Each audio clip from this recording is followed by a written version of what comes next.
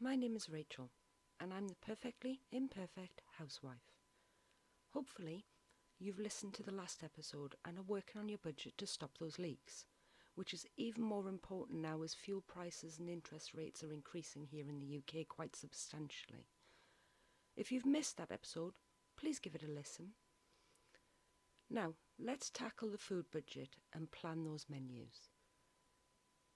We spoke about making lunches to take to work to reduce our outgoings in the last podcast, but we have to allow for this in our food budget so that we can shop effectively for that.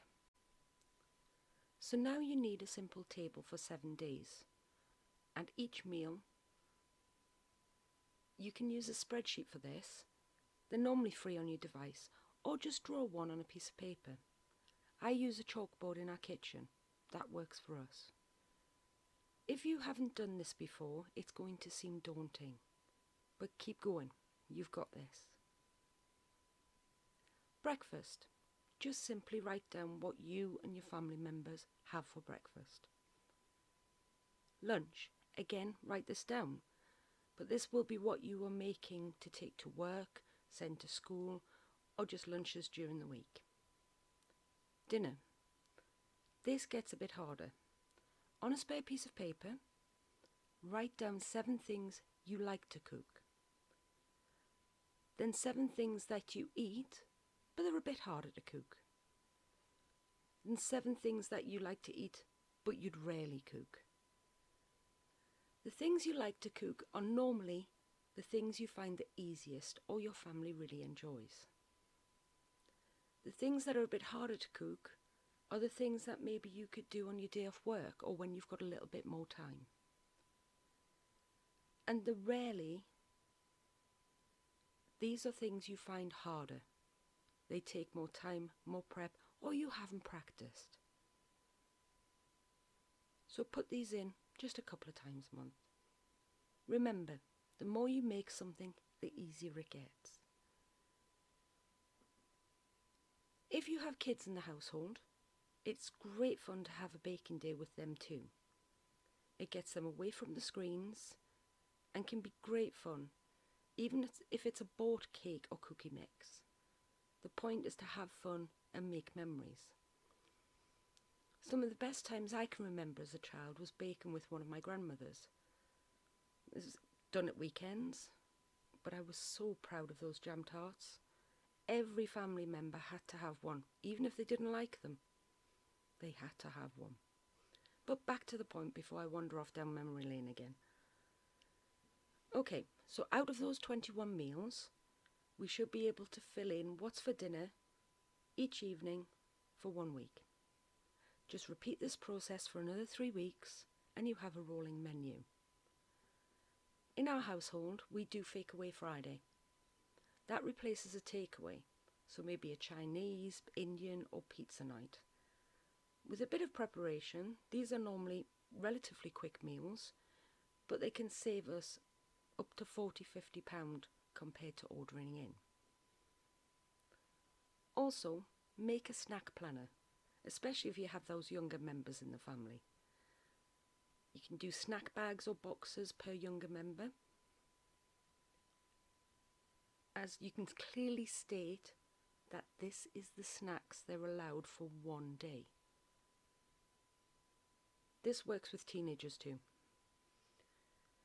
If you've never done menu planning before, or are practicing your cooking skills, then you should try and stick to the process for a few months quite rigidly. If you've done this before, then you know how to swap out things with similar ingredients. A great hack to this system is making sure you have cake and biscuits for after your evening meal. This allows you to slightly reduce the portion size of the main meal, but still feel satisfied.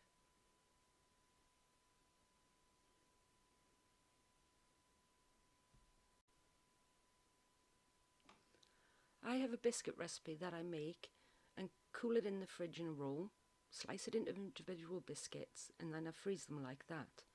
This allows me just to take out a few at a time, bake them, add them to packed lunches or have after a meal. They're good for snack time as well. Now, we have the meals planned out. We need to make the shopping list, taking everything into account. What you need to think of is what can be stored in a cupboard or freezer, and these can be part of a monthly shop. The important part to this is only buying what is needed and will be eaten. This way we reduce waste and spend less money. When it comes to shopping for a menu, it is better if you can do as few visits to the shops as possible. This is because every time we go into a shop we are tempted to buy extras. That's what shops do. And remember, the whole point of this again is to reduce the waste and to reduce what we spend. I have 4 types of shopping. I do bulk food shopping. This includes cleaning items as well, and things that can be stored for a longer time. I have a monthly butcher's shop. I freeze my meat in meal-sized portions. I have monthly groceries. These things that can be stored for a month or I need to replenish in my pantry. And then weekly groceries. This is things like fresh milk, fruit and vegetables. Now, this is where it starts to get a bit more advanced. I take 1 day a month, normally, after my monthly shop and make freezer meals like lasagna, cottage pie or pizza dough. Over time I've collected oven dishes and reusable containers that can go in the freezer so that I don't have to keep buying one-use containers. Instead of bulk cooking 1 day though, there are lots of meals that you can easily make an extra one when preparing it as an evening meal and freeze one. So this is a good idea in your menu if you have, say, lasagna week 1 and lasagna week 3. Why not make 2 in week 1? Give yourself a break in week 3. Just take it out the freezer, put it in the oven. As I said, these meals, they just slide into my menu when I'm going to be very busy, I want a night off, or maybe I fancy a pizza but don't have takeaway money. Or I just don't want to spend that money. There is a whole host of meals that can be made ahead and frozen if you have the freezer space. These can be meals in bags that can just be thrown in the slow cooker or the Instapot. Other veg, such as root vegetables, cauliflower and broccoli, takes a little more time to process, as you have to parboil before freezing, but it's not complicated and can be a lifesaver if you need a quick meal, or encouraging the non-cooks in the household to help out. If you have the space to store extra foods or bread, you can take advantage of reduced prices when you go shopping. I started my journey with a fairly standard fridge freezer and soon upgraded to a large American-style fridge freezer and a chest freezer, as the benefits were worth the cost. And I've actually saved more than I initially spent on either of them. Sometimes the long-term savings are worth it. Now bread, yes, I'm going to mention making it.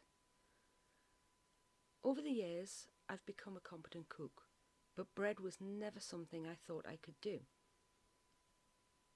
But I was wrong.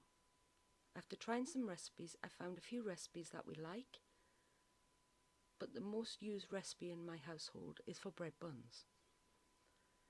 When I have a day I'm in the house, I will make the bread, as it's time consuming due to the resting between the different stages. But other times, I buy and freeze bread, because I know the value of just being kind to myself. Okay, so we have the menus done. The shopping list is ready. Before you race out to get everything, you need to take a look in your store cupboards for things you already have, and don't forget condiments, oils and herbs.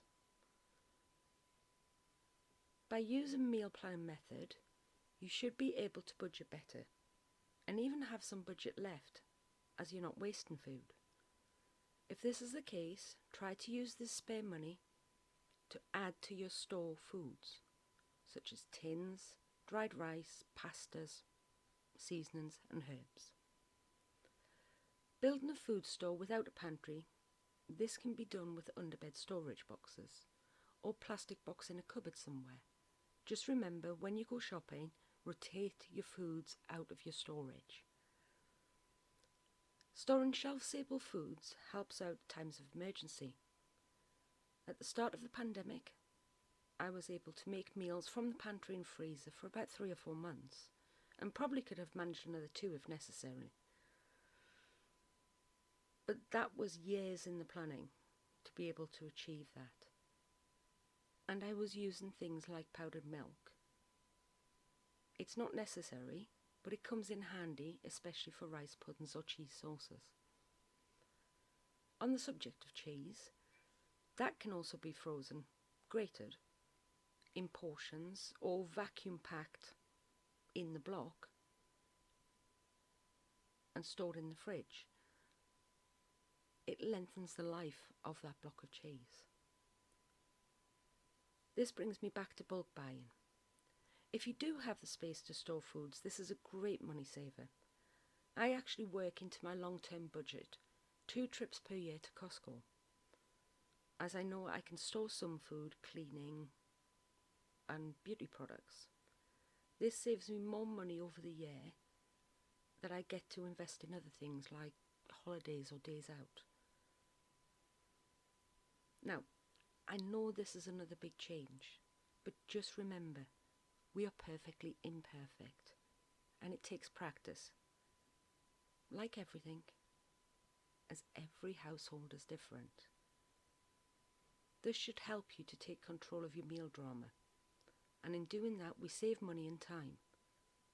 You will start to notice a theme in these steps around budget and time, where we are looking to gain more of both as you get more into it. Thank you again for joining me, and I hope these podcasts are helpful. Please join me next time. Be kind to yourself until we speak again. Goodbye.